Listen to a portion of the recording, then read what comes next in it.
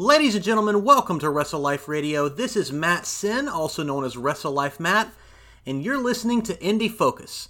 Indie Focus is the show where we at Wrestle Life Radio sit down with someone who is working or has worked in independent wrestling, and we learn more about them. Hashtag support indie wrestling. And today I'm here with ring announcer, commentator, trivia host, former college professor, podcaster, master of ceremonies for the Jacksonville Sharks, and most importantly, devoted husband and loving father, the young professor, Mr. Matt Grafer. How you doing, Matt? Matt, I'm doing fantastic. What I thought I was the guy that did intros around here. That was pretty good. Well, I appreciate that, man, and I definitely didn't look any of that up. I just knew it all. You're lying. You clearly did a lot of homework to put all of that together. You are lying to me. This is not a good way to start by lying to me. No, I suppose it isn't.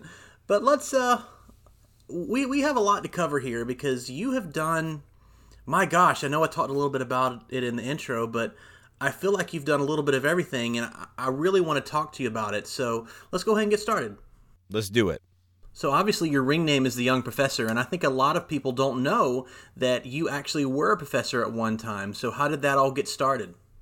So I started my illustrious teaching career in, it was a February of 2012, the end of February 2012, and I stopped doing that in late May. Was it late May or early June of last year, 2019? So it was about 7.5 years. Yeah, that's actually a pretty decent amount of time. I didn't know you taught for so long. Yeah, I'd say. I mean, when I kind of talk about it casually, just because you want to frame things a certain way, 7.5 doesn't sound nice. I say the better part of 10 years, and I'm rounding it 5 and above. Give it a shove, right? That's what we're rolling with. I think that is the rule of thumb. Yeah.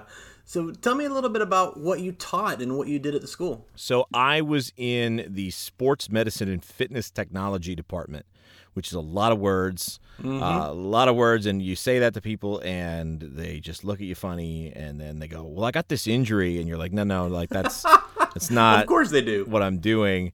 It was actually what a lot of people don't realize is universities just pick their names for degrees, and sometimes there are a lot of different names. And sports medicine, when most people think of that, they think athletic training immediately, because when you watch things like football on television, they talk about sports medicine, and that is usually what they're referring to. But sports medicine is a much broader umbrella, and it really entails just about everything under like a kinesiology and the different sciences associated with health, exercise, wellness. And so I did pretty much everything under the sun under that umbrella. I have taught, just within that course alone, probably about 23 different courses. Wow. Which is a wild, insane number, especially, it's not normal at all. And I'm not saying that to pat myself on the back. That was the challenge before me. It was what I wanted to do. It was what I needed to do. I was given an opportunity to do it, and I was not going to give it up because it gave me a great opportunity to provide for my family and start a career in the way that I wanted to. But it was challenging. I've taught everything from sports marketing, sports psychology, exercise psychology, and those are areas that I was a bit more comfortable in just based on my own experience in college and in life prior to that. Because my first degree was in psychology, but my second degree was in kinesiology with a focus on sport and exercise behavior, so basically sports psychology. But I've taught biomechanics. Oh, wow. I've taught kinesiology. I've taught personal training certification courses. I've taught group exercise certification courses. I've taught sports law. I can't even think of all of them now because there's just so many. And there was a long time where I didn't know if I'd make it because they were not all areas of my expertise. Right. But I worked for a career-oriented university. We had a very small faculty. Like there was only one or two. There was like two of us in the entire program for associates and bachelor's level courses. Dude, that's insane. And we taught in a modular system. So we taught one course at a time for 1 month at a time. So it was very intensive. So for 5 hours a day, for every day of the week, we would be intensively just tackling all the topics under the umbrella of that particular course. And then the next month, we were on to the next thing. And with that many courses and only 2 people doing it, You go through a calendar year and you've taught 12 different courses. And Wow. you think of most major universities, they'll teach, a professor will teach maybe 3 or 4 courses a semester, which is what I did, but they'll do those same 3 or 4 courses a semester the next semester and the next.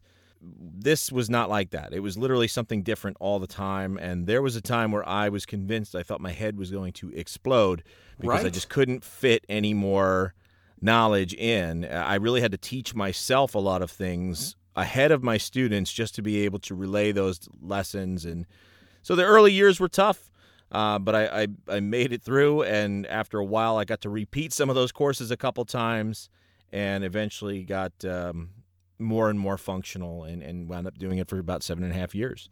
So my wife taught a number of years, and she always told me how she had to do different lesson plans for different grades because she taught elementary school. I couldn't imagine having to do that number of college courses. That's just absolutely crazy. So yeah, you think about 24 courses. That's 24 different syllabi, 24 different course projects, 24 different textbooks, and even then, over the course of 7.5 years, sometimes the syllabus for a course would change, and so would the textbooks. So even though I'm teaching the same course again, it's essentially reinvented. So I'm doing it all. I mean, if you counted them as different courses, it's closer to 30 over the span of just a few years. And I started that week that I started teaching, I was still 25 years old. Wow, it's crazy, man. It was wild. And I'm sure you'll get to the point. So why do they call you the young professor? Well, when I was coming up with some kind of gimmick name, when I started doing trivia, I came up with the young professor because that's what I was. I was a 25-year-old college professor. I looked younger or was younger than most of my students. And so I was like, yeah, that's catchy. That sounds like that makes sense. And the brand has worked for me. So I've just kind of kept it, even though I'm no longer young and no longer a professor. So I don't actually think you're quite an old man yet, bro. So you taught for the better part of 10 years, as you say, and I know that teaching is very rewarding, but it's also very difficult. What made you decide to change course and try something new?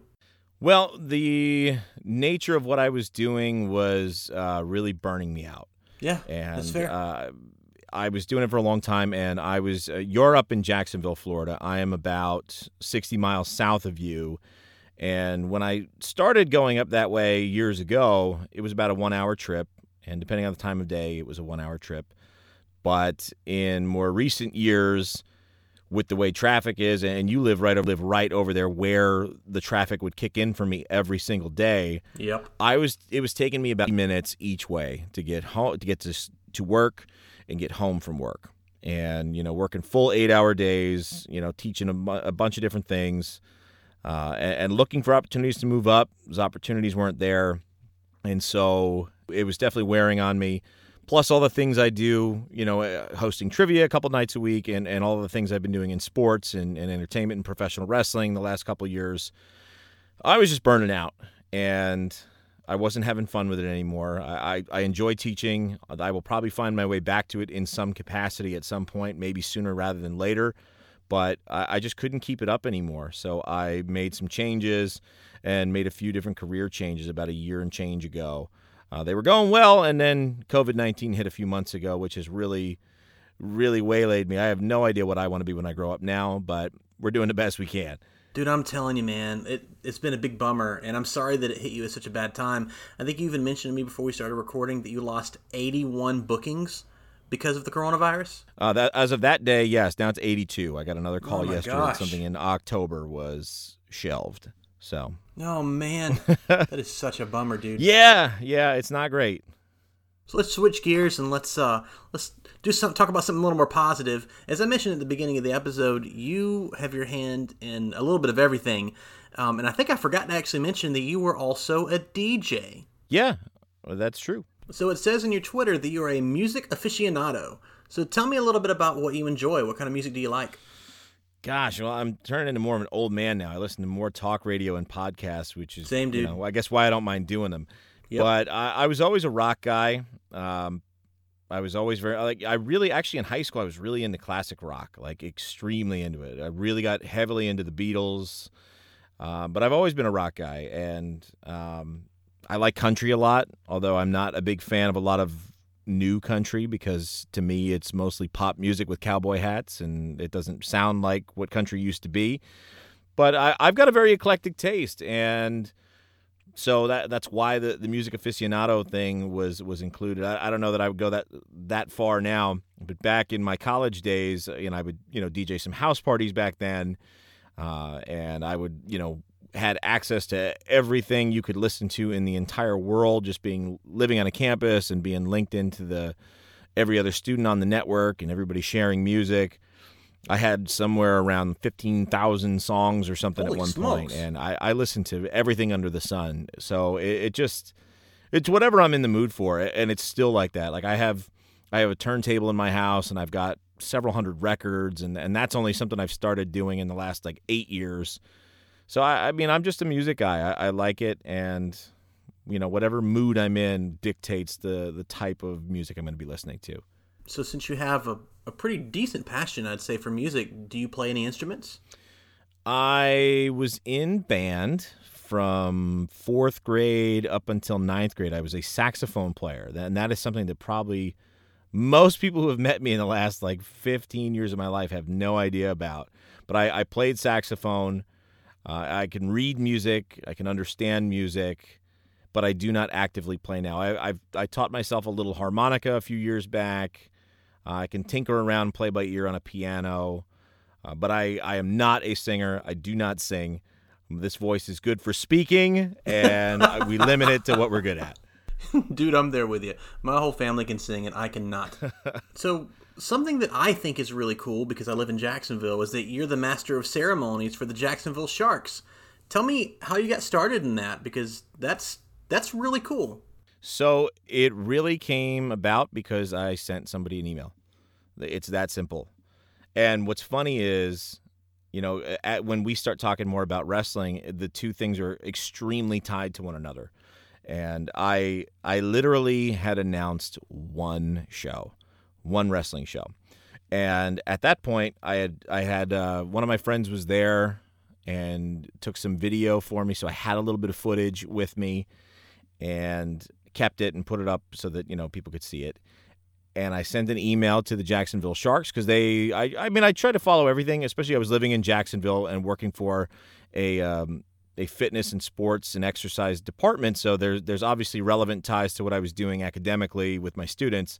But I saw them put out a call for interns for a number of different things. Okay. And obviously, being a professor already, I had zero aspirations to be an intern of anything, but I saw that they were looking for a series of different positions. So I just sent somebody an email based on that post that they did on social media. And I said, look, I don't know if you guys have someone maybe to be an announcer for your PA or whatever the case may be, but I'm a professor here. I'm a trivia host. I work on microphones all the time. I'm interested, let me know. And they said, yeah, we'd like to talk with you. And they did, and they brought me in the office. Dude, seriously? I literally, again, one show under my belt ever.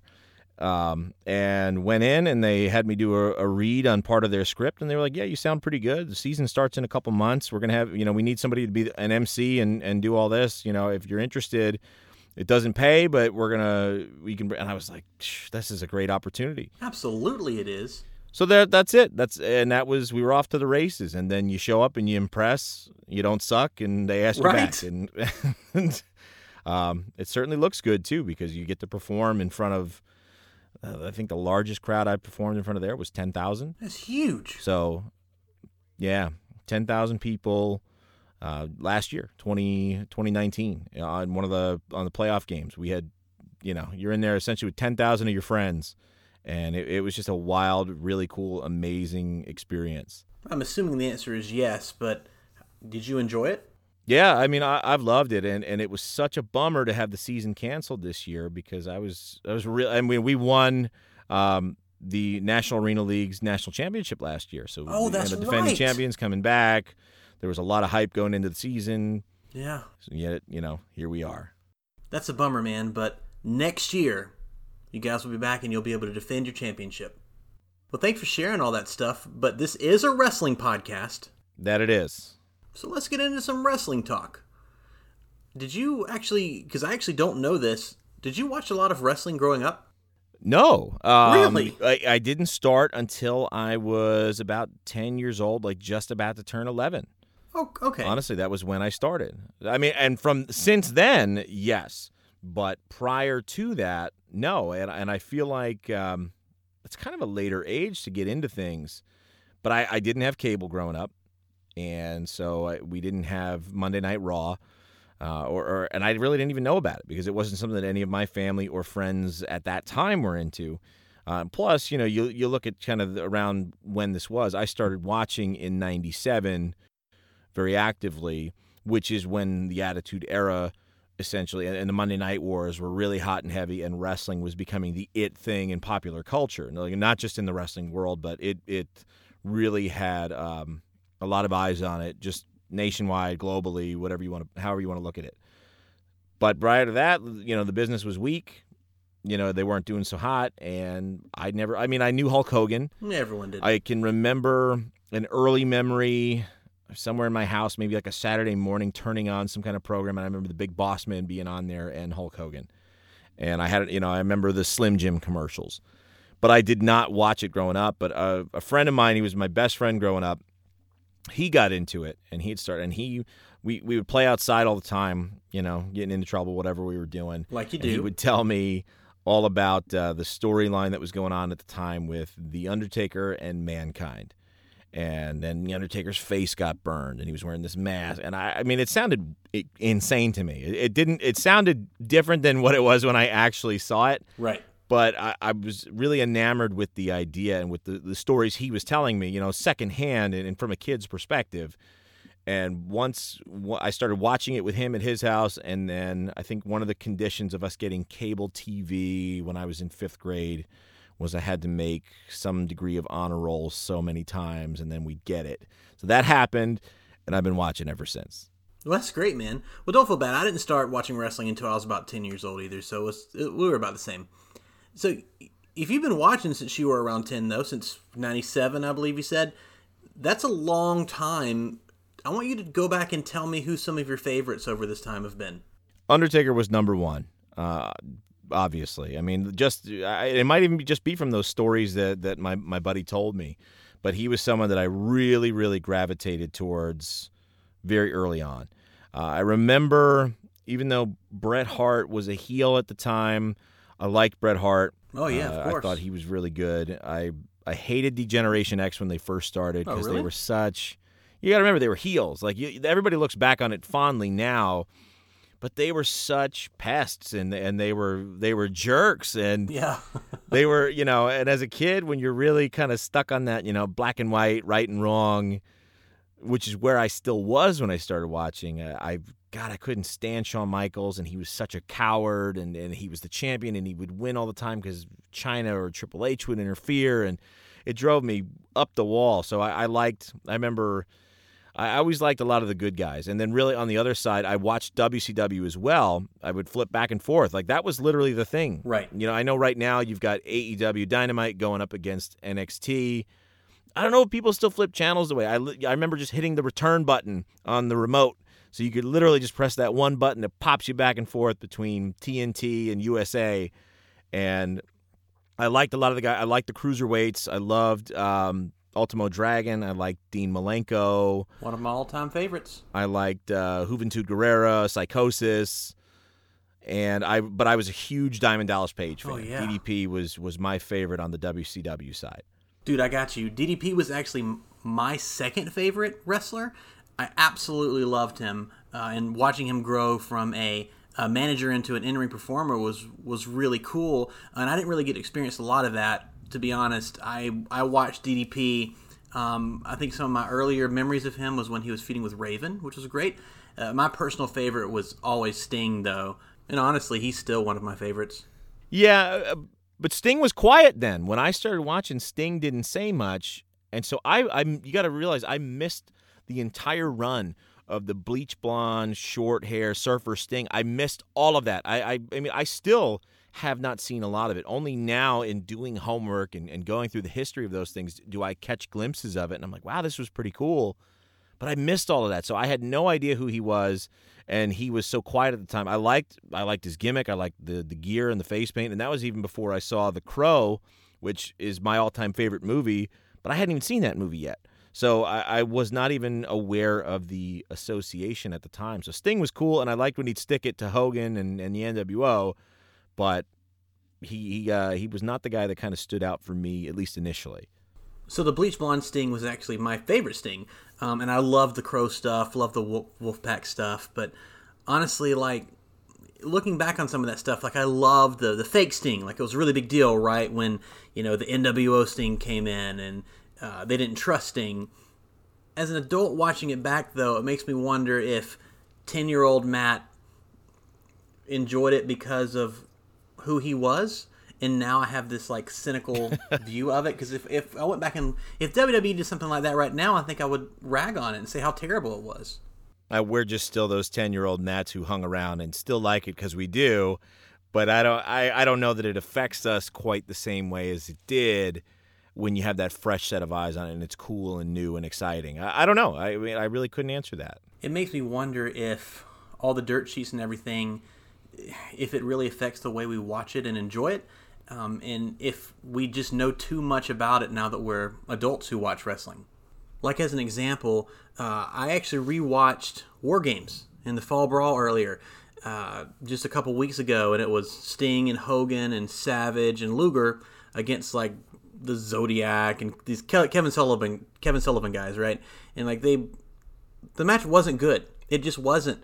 But as a kid, I absolutely loved it, and the fans were eating it up. So I don't know, like, I think it seriously has something to do with us being too old now, I suppose. Yeah, but you know what? I don't hate knowing so much about it, because even from the time I was maybe 13 or 14, I've been actively reading on the dirt sheets since then. Oh, wow. So for over 20 years, I've been actively just monitoring dirt sheets. And I didn't even know that's what they were called then. Like, I remember back in the day, I used to go on, what was it, like the turnbuckle.com, I think it was. And then that was where I got all my news and spoilers and rumors. And so I knew more about it, but I don't care. It's kind of like something you and I were talking about a little bit earlier before we got on the microphones here. Whatever I'm into, and this has been true my entire life since I was a little kid, once I get into something, I am all in to what it is. I want to be surrounded by it in every capacity there is. And so to me, that was just another layer and love that I had for it. So I wanted to know more, and it didn't ruin it for me. And you know what? It still doesn't. I mean, now it's funny, like, I'm watching things and it's people I know. Right. So in some cases, or I've met or in passing have worked with, and I'm a little bit more informed about the process than I ever was. Yeah. But I still wait and really long for those things that really get me excited. And they are still out there. They do still happen. They're just a little bit less than they used to be. And I don't think that's because I'm older. I think just it's a reflection of kind of what the product is, and maybe even right now, just the circumstances of the world. You talked about the fans at the Fall Brawl. You understand now how important the audience really is to the interpretation of what you're seeing. Oh, absolutely. I really miss the fans. And I think that's something you can see right now when you watch WWE's product versus AEW's product. And I think the biggest thing that I can say is the difference between the two, and I'm a fan of both. I love both. I'd love to work for either of them. But I think right now, AEW is doing a much better job with how they come across to fans watching at home, because the way that they've chosen to have their audience being the wrestlers that are there, but they're also still very tongue-in-cheek and involved in the show. It's fun. It's just fun to watch. It's fun to see what they do. Whereas the WWE, I'm not even just talking about the fact that they have those clear plastic barricades. It's just very sterile. Yeah, I know what you're saying. It doesn't seem like there's a lot of genuineness. They're just NXT guys that are told to cheer or boo.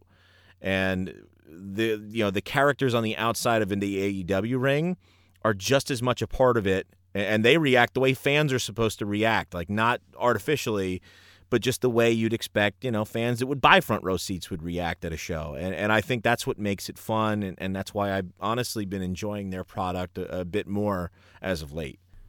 So I think I've said this on the podcast before, but I haven't told you. So my wife gave the example of the NXT guys surrounding the WWE ring. They're basically like WWE 2K fans. They just like randomly, raise their arms and kind of bounce a couple times, or cheer even though nothing is happening. They just look so fake, and I really got a kick out of that example, and I thought you might too. Yeah, I think that's actually a really funny way to talk about WWE's audience, right? And it's pretty spot on.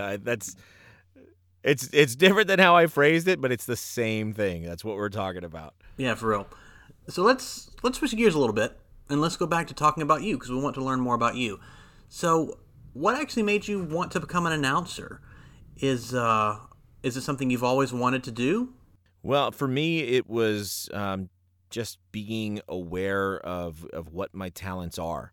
And, just from teaching and then, just through a number of circumstances that led me to start hosting trivia shows, the thing that I've heard, and I've really heard this since I was in high school. Sometimes, like people say, oh, you look like so-and-so, or you sound like this. And it's just kind of a passing thing that a lot of people tell you. You're like, oh, yeah, I get that all the time. Well, something that I would get all the time is just when people would listen to me speak, they would say, man, you've got this great voice. Have you ever, do you do sports, or have you ever done sports? Right. And I've had people ask me that countless times over the course of my life. And for a long time, I never thought anything of it. And then when I started doing more and more, especially while I was, actively working in entertainment as a trivia host, because that's what that is. That's how I look at it. I'm like, I don't just host trivia and I ask a few questions. To me, it's entertainment, and I'm here to engage an audience for 2 hours of their time and make them enjoy themselves, and then in enjoying themselves, spend more money at this establishment. It wasn't until I started doing that and people started saying it more and more because I had more of an audience that I finally sat back and said, okay, why am I not doing that? And how the hell does one do that? How does that even become a thing? Yeah. And it's an interesting question because there is no roadmap. There is no, hey, you can, if you type it into a search bar, you'll probably start getting advertisements for some so-and-so school of broadcasting. And even that, as a college professor, I can tell you, school is something that you have to do because society demands it. But just because you go somewhere or you get some degree does not guarantee that you are employable, that you will get work in that field. What does is drive and experience, and a lot of getting experience is just asking the right questions to the right people. And so I remember it was probably within 6 months before I started, and I started in January of 2018 is when I started announcing. Probably somewhere 6 months before that, my wife and I were sitting down, and we had a lot going on. We had a lot of things on our mind, and we kind of actively made a decision to sit down and write some things down, goals that we had, goals of not just, some relationship goals, some personal goals, some household goals, things that we wanted to fix, things that we wanted to eventually save up money to finance or change. And one of the things that I wrote down, and it's funny because I forgot that I did this, is I wrote down be a sports announcer or commentator in wrestling or in other sports. No way. I wrote this down. Wow. On a piece of paper. And if you've ever listened to, I know a lot of people get on stuff like self-help books or motivational stuff. I think there is something to it, but there was a thing called The Secret, which some people really aren't on board with, but I enjoy it, and I think there is value to it. Is actively writing things down and focusing on it, putting all of your focus and energy into these things, and then watching how the universe in turn, just through your own drive and your own wavelengths, will eventually start attracting more of those things to you. And while not everyone might believe that, I think there is something to it, because you start seeking opportunities and you start looking and finding them where maybe you weren't paying attention to them before, because you are tuning yourself to that. And that must have been what was going on, because I wrote it down. I forgot about it. but I had just paid attention, looked for things, kind of like I did with the Sharks that we talked about a little earlier. Yeah. And the closest place where I knew active independent wrestling was happening around me was in Daytona Beach, which is 30 miles south of me. And Go Wrestle has been there for several years now. We're coming up on Go Show 160. But I know, it's a testament to just the work that they've done. And it's a smaller promotion, and I don't know that a lot of people know about it. But I can tell you a lot of good people have come from there, and it's a great place to really learn a lot of things that will help you go far wherever. But I was just watching and paying attention, and at one point I'd even considered maybe looking to go and train and be a wrestler. But, time-wise, that didn't seem like that was something that I could do. Okay. And eventually I saw the promoter put something out on Facebook that they were looking for a ring announcer. And so it's someone paying attention. I'm a big fan of, if you see opportunity, you need to seize opportunity. You jump on it. I messaged him, told him some things that I did, and he asked to send some kind of tryout video. So I quickly slapped together what I called a wardrobe at the time for the job, and did my best announcing voice, which is my regular voice anyway. It's not something that I try to put on and really emulate. And he liked it and said, all right, just, come to a show coming up and we'll try out. Right. And that was all the instruction that I got. They had a show coming up that weekend. I said, well, I'll be there this Saturday. He said, okay. Didn't tell me when to show up. Nope. What to expect. Nothing. And I showed up. I brought my sport coat and had, a polo shirt tucked into some dress pants, and walked in essentially 15 minutes before the show. I think it was like a 7:30 show. I got there 7:15, and he was like, okay, cool. Well, yeah, we'll try out. Well, here's the card, and, just go talk to the guys and get their stuff. Dude, I had that exact same experience. I let the silence fill in, like, okay, all right. Like, this is nothing against them. They're amazing. It's just, I had no idea what to do, and you seem to have had the same experience. And look, I mean, I was asked to teach. We talked my college thing.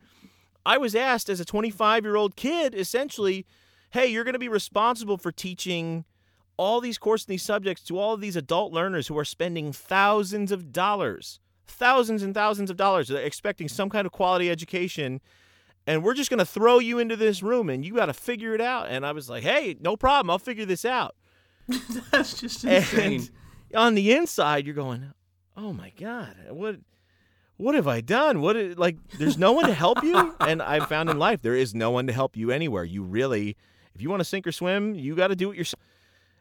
And so I just went and did it. And I started, guys are talking, they're working out, they're going over their matches. And I'm like, excuse me. And they don't know who I am. I don't know who they are. I don't know who's this, who's KTB, who's Ace, who's Biff, I don't know who any of these people are. I'm not familiar with all their names. I knew who the guys on WWE were, but I don't know these guys. Right. I somehow got enough information. I knew what I needed just because I've watched it enough. And I'm like, okay, Justin Roberts would say this. Lillian Garcia would say this. So I need their height, their weight, any nicknames and stuff. I figured it out. And I went out and I impressed. I know it because, it was a tryout, and then I was pulled aside and I was handed some money and said, you really surprised us. Like, most people don't walk in and know what to do. You did. Can you keep coming back? And I went, yeah, I'd love to keep coming back. And that's how it all started. And, that got me that job with the Sharks, too, because I looked good in those videos, even though I knew nothing of what I was doing. It's all about how you frame it. That's really what it comes down to. Dude, let me tell you. When I got there, thank the good Lord for Donnie Harris, who actually trained at Dory Funk Junior School.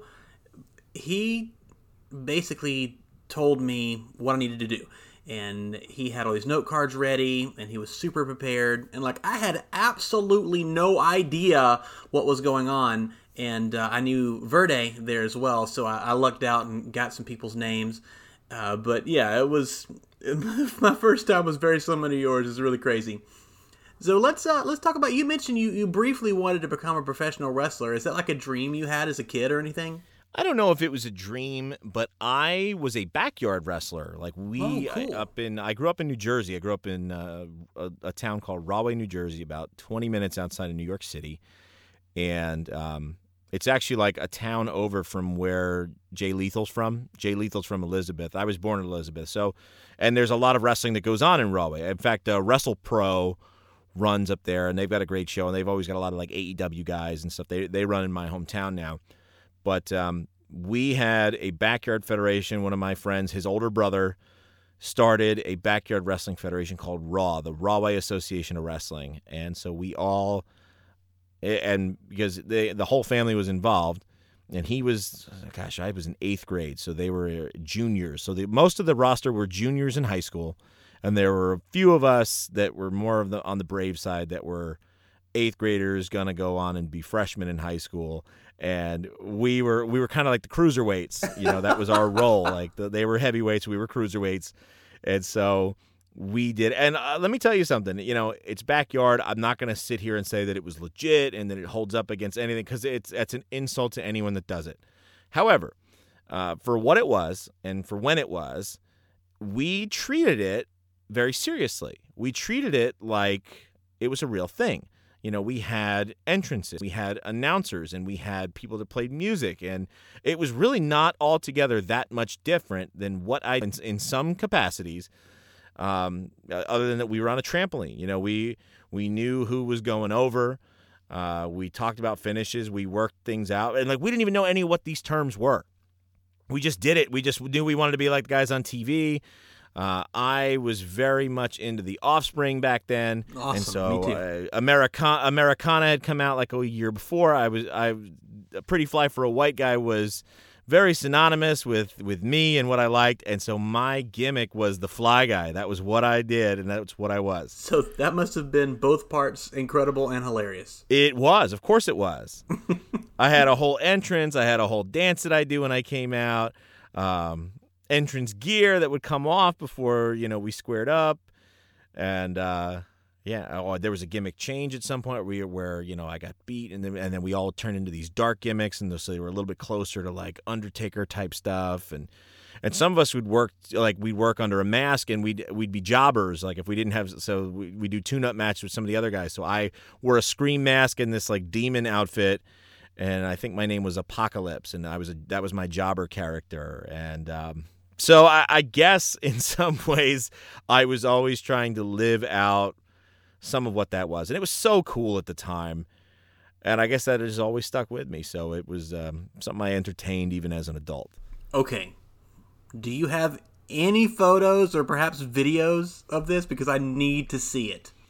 Oh, there are photos. There's a couple photos, and friends of mine, actually, the guy who ran it, who was essentially what we would now call the promoter, he lives in Florida. He lives in Orlando, and I have long asked if we could get the videos. He has them on those old little mini cassette tapes. He'd have to get them converted. I've been bothering him for years. It's been 20 years since we did that. Yeah. And he just has never gotten around to it. But I'm kind of, you know what? I'm okay with them staying where they are. A few photos are funny. Let that stay where it is for now. If you ever get those videos or photos, we're going to post them. Oh, maybe. If you like, we can do that. So let's talk about how you came up with the young professor gimmick. And I know you've been doing it for a while. Has your character changed over the years, or is he pretty much the same guy he always has been? So it's pretty much the same guy, and it's not really much of a character at all. And it was never really meant to be a character. I think it has turned into one in some ways, just because it's when I think of what the young professor is to people, is someone that's very polished and very appropriate and very clean, and there's no degree of impropriety, and even if there is, it's kind of shocking and ultimately funnier because it's not what you would expect coming from this person. Right. But it was just really, it was more to be a gimmick name to get more people to follow me, what I was doing, and I came up with it for trivia. That was where I started it, because having such a common name like Matt, it doesn't really do much for people. It's not memorable at all. You and I share that first name. It is, people call you, I'm sure people have called you Mike or Mark a million times in your life. Oh, all the time. Which means like we see M and we're just going to go with that and we're going to make it up. All the time. And so, I was having some success as a trivia host, but I was just Matt. I was just some dude. And I was like, I want to start a page where I can promote my shows and specifically my appearances and all that. That's a cool idea. And I was like, I need something that'll stand out. It sounds like it goes with trivia. What the heck would that be? And I was like, you know what? I was a professor. We'll go with the young professor. And when I switched to wrestling, I was like, well, I already have this following. I already have this page. I don't want to change it. I think it makes sense and it'll work. Like you had Bobby the Brain. You had names that make sense like that. So you know what? Let's just keep it. So it was never meant to be a character in and of itself. It was more just a name that would stand out and resonate with people because if you want to, when it comes to marketing, things that stand out and strike top of mind awareness with people are going to be the first things they go to. And I wanted to have something that did that, and I feel like it does. Yeah, I agree. So I know you have lots of memories, I'm sure, of ring announcing for professional wrestling or anything really. Tell me a story or maybe a fond memory, like something really cool that you have. Do you have any like special memories of when you were announcing someone in the ring or something? I've had a lot of really cool experiences, and I've gotten to, I've done over 100 shows. I know that for a fact. In fact, I'm coming up probably, even though I haven't done every show since I started with Go Wrestle, I started at like Go show number 48. We're coming up on 160, so I'm coming up on about 100 shows just for that promotion. Oh, wow. So I've gotten a chance to work with and announce a lot of people, but I could tell you I like announcing people that make me work a little bit, that give me lots of fun stuff to say, because that's where I get to kind of show off a little bit. And that's not the goal. The announcer's job is not to shine, because if that person or a referee or some peripheral role shines too bright and takes away from the people in the ring, you are not doing this job correctly. 100%. But there are places and times where you want to see a bit more from those positions. So getting to work with people with like really crazy entrances and things. Like I remember at River City Wrestling Con in Jacksonville last year, I did a tag team match where I announced, and it was between the Gym Nasty Boys and the Ugly Ducklings. Oh, I remember that match. It was a great match, and when I went back to ask them, I was like, hey, what's your stuff? They gave me the kookiest, craziest, most insane things to say, and I was like, I'm going to have so much fun with this. Let's do that. That's awesome. So, working with guys that do stuff like that, I think is a lot of fun. But for me, as someone that grew up a fan, whenever I get to work with somebody who I know from watching on TV, and especially from working with guys that I watched growing up, and for me, more than anybody, and I don't know if this will come as a surprise, it's when I've gotten to work with the Headbangers. Oh, wow. That's super cool. I've worked with Thrasher several times. I worked with Mosh only one time. And so I worked with them together at one place. And it was such I'm very professional. You don't want to be a mark. You don't want to mark out. But it's hard, right? When you're 11 years old and you have action figures of people, and then you grow up and you're now working with these people, there's something very, very cool about that. Absolutely. And so getting to work with them. And then, not to mention, not only did I get to announce them, but they came out, and I did not know they were going to do this. Apparently it is a shtick that they do with a lot of ring announcers wherever they go. And they proceeded to get in the ring, take the mic, bury the announcement I just did, and tell me how terrible it was, and then hand me this soggy piece of paper that Mosh pulls out of his skirt and says, sorry, it's a little moist. It's been down there a while.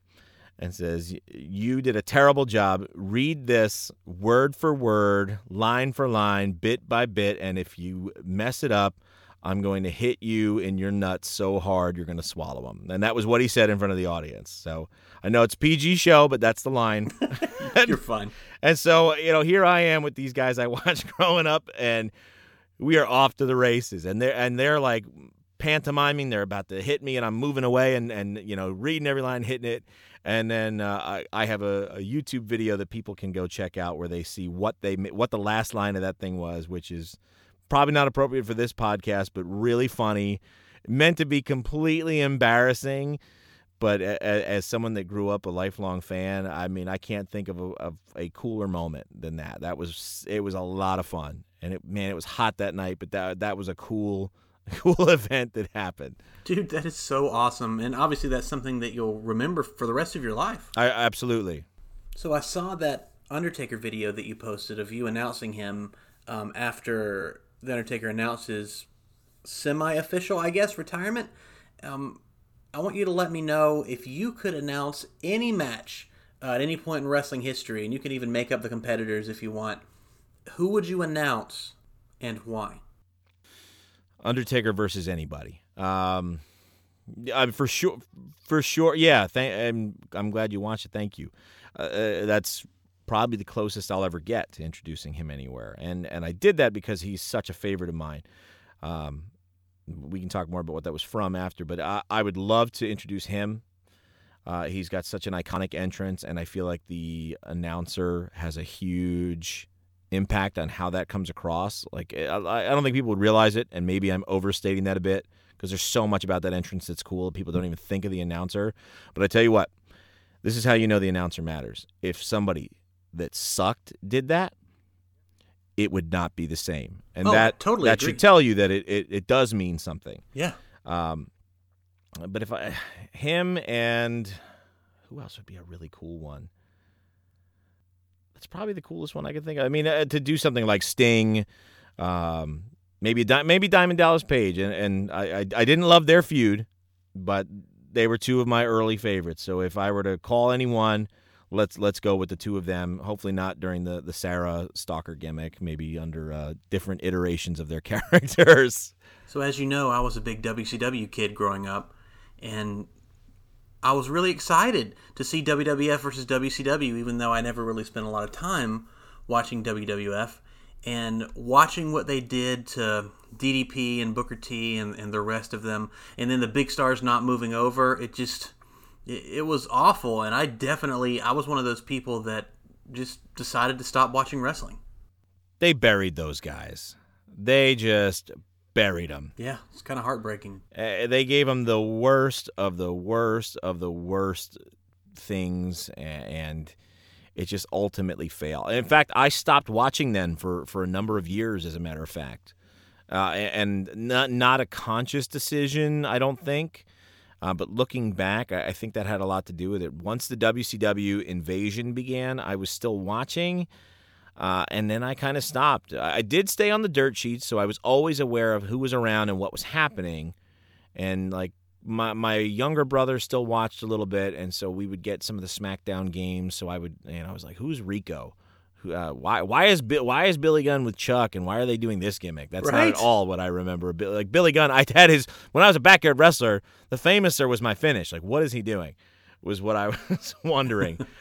So I kept up with it in some way, but I stopped watching it, and I think it's just because of that. Like they ruined some of those WCW guys at the time. Which, I mean, I get it. Ha, we won, you lost. But I feel like they have given him opportunities later. And he is revered now again. I'm glad that did not do a lot of permanent damage to what Diamond Dallas Page is. As a college professor, I would show, especially when we would do the classes focusing on group fitness, I purchased DDP Yoga. Actually, the university purchased it as a tool for my classroom. Oh, really? Because, and you might not realize this if you've never taken it, and as someone who's just a student of kinesiology, Diamond Dallas Page is an excellent instructor. And not just because I like him and not just because he was my favorite in WCW. He is genuinely, objectively a good instructor. The guy has done his homework. When he talks about what muscles are firing and how it works and how it's affecting your body, he is 100% spot on. He's not giving you any bad information, any misinformation. His story of the way he rehabilitated himself after a broken back and some of his really life-altering injuries and starting wrestling as an older adult than most people is incredible. And you get people like Jillian Michaels. We purchased one of her DVDs too, and she was this heralded personal trainer that was on, making millions of dollars on The Biggest Loser, and she's doing exercises and saying that this exercise is affecting this muscle group, and it's not. Really? It's completely wrong. Like, her kinesiology is off. I don't know if I can describe it or if anyone even listening cares at all. You might edit this all out. No, sir. But she's standing upright, holding 2 dumbbells out in front of her with her arms completely extended, and then pulling them back and like squeezing her shoulder blades together. So just going forward and back. And she's saying that that's working your back muscles. And maybe if they were attached to a cable, that would be true. It would look like you're doing a row, and it looks like she's doing a rowing motion. But the fact of the matter is, because she's holding dumbbells, the line of pull, the angle at which the weight is going, is towards the ground. All she's doing is flexing her biceps and stuff to hold them upright, or doing some shoulder flexion to hold her extended arms up. That's where the gravity is going. Those are the muscles you're working. You are not working your back. You're just making that movement. And so that was really frustrating to watch these people who are supposedly fitness experts, but they aren't. And then you got this guy who most people might say is a big dumb wrestler, DDP. Who's that? This Jersey guy. He wears a bandana and does broga. Yeah. And the guy is nailing all this kinesiology and really helping people. And so, I don't owe him anything, and he'll probably never hear this, but I can't put over DDP enough for just what he has done for fitness. And he really is someone that has found a whole other career and does a great service to a lot of people. So you talk about having a whole other career, and it's just kind of what you've done, really. So let's talk about that a little bit, and I want you to tell me if you have any like really cool memories that really stand out to you. I'm very blessed to have been on this ride. It was never anything that I really planned or even that I really dreamed about. I know we talked about that, but it just kind of happened, and once it did, I was like, I want this to keep happening, so let's look for more opportunities. That's a really cool outlook. But getting to do things like that, and getting to, working River City Wrestling Con last year, and getting to share a ring for essentially about an hour with Ricky the Dragon Steamboat. And I mean, it's wild. It's absolutely wild that I would get a chance to do that. Like, who am I that should happen at all? And Jake the Snake Roberts. And I've gotten to work with guys like, I worked with Sean Spears, like right when he went back on the indies for a little while. And I've worked with Sue Young, who is amazing, just one of the sweetest people. She's scary as heck when she's, the bloody undead bride, but Susie, as you see her on Impact Wrestling now, I mean, she's such a sweetheart. And then to see these people go on and turn my television set on a Wednesday night or watch AEW Dark right now is filled with people that I have worked with, that I have gotten to call, and I sit and I watch, and I'm just so happy for them, and it's just so cool. But probably more than anything, getting an opportunity to share it with my family is usually one of the coolest things, because they still look at it with the eyes of kids. That's and so I've cool. gotten to take my kids places, and they've gotten to do things that most people never get to do in their entire lives. And at a Sharks game last year, Alicia Fox was there, and she was going to be a special guest, and the team and the managers or the owners knew that I was a wrestling guy. So I essentially became her handler for part of the game, and like I got to do an on-field interview with her while she was still an active WWE superstar. And admittedly, I was never a big fan of her as her character, but God, she was like the nicest person I ever met, and I really think of her so differently now. And I brought my kids down into the tunnel, and she was so sweet with my kids. And man, that's for me. Whenever somebody's cool to my kids, that's all you can do. Like that's enough for me. And it was, I've gotten a lot of that, and I hope that there's a lot more to come. Make for more good stories on a later edition when we can revisit something like this. Absolutely, man. We'll make it happen again. So I know right now there's not a whole lot that's going on. I know you mentioned that you had some shows canceled, but where can we find you? Tell me a little bit about your social media, and if we want to come see you live, where would we be able to do that? So my base of operations, as it has always been, and especially now that everything else has kind of stopped for the foreseeable future, is you guys can catch me at Go Wrestle, and that is going to be down in Port Orange, Florida, pretty centrally located, only about an hour away from Orlando, or about an hour and a half away from Jacksonville. If you want to keep up on all my other stuff, I am in Palm Coast. I run a couple trivia shows, but follow me on social media. That's going to be the best way to keep up with the many crazy things that I do. It's The Young Professor on Facebook. The Twitter is @YoungProfessorG. And on my Instagram, it's going to be @MGTheYoungProfessor. And tell me where we can buy your merch so our listeners can look like me, because I have Young Professor merch, and it's awesome. bootandheal.com. There's links on all my stuff that will tell you where to go. Or you can contact me directly. That's where you can get T-shirts. But if you're looking, I've got a lot of cool different stickers. I'm very, very proud, very happy with my stickers. Yeah, man, you should be. I've got some Indie Supercard trading cards. An Indie Supercard is put together by a company called Superjaw. And they have put together an indie wrestling deck-based card game. So if you're not getting your fix of indie wrestling and you want to play with some of the guys that are real people out on the scene today, you can go ahead and purchase one of those from Superjaw. And I'm featured in that deck, which is that's a cool story in and of itself. Like someone made that of me. I didn't ask them to. I didn't have that printed. They asked me, and I can put it next to my holographic Charizard. That's actually super, super cool. I played Pokemon as a kid. I play Magic the Gathering now and Hearthstone. So having your own trading card is really, really awesome, dude. That's cool. Thank you so much for being on the show. I really do appreciate it. I hope you had a good time. I know I did. And I'm looking forward to the next time. Matt, this was a lot of fun, man. Thank you so much for having me. It's been a pleasure. Ladies and gentlemen, make sure to follow us at Wrestle Life Radio on Facebook and Instagram, and at Wrestle Life Pod on Twitter. You can follow me at Wrestle Life Matt on Instagram and Twitter. You can listen to us wherever you get your podcast. And remember, #support indie wrestling. Matt, thanks once again, and we hope you all have an absolutely wonderful day.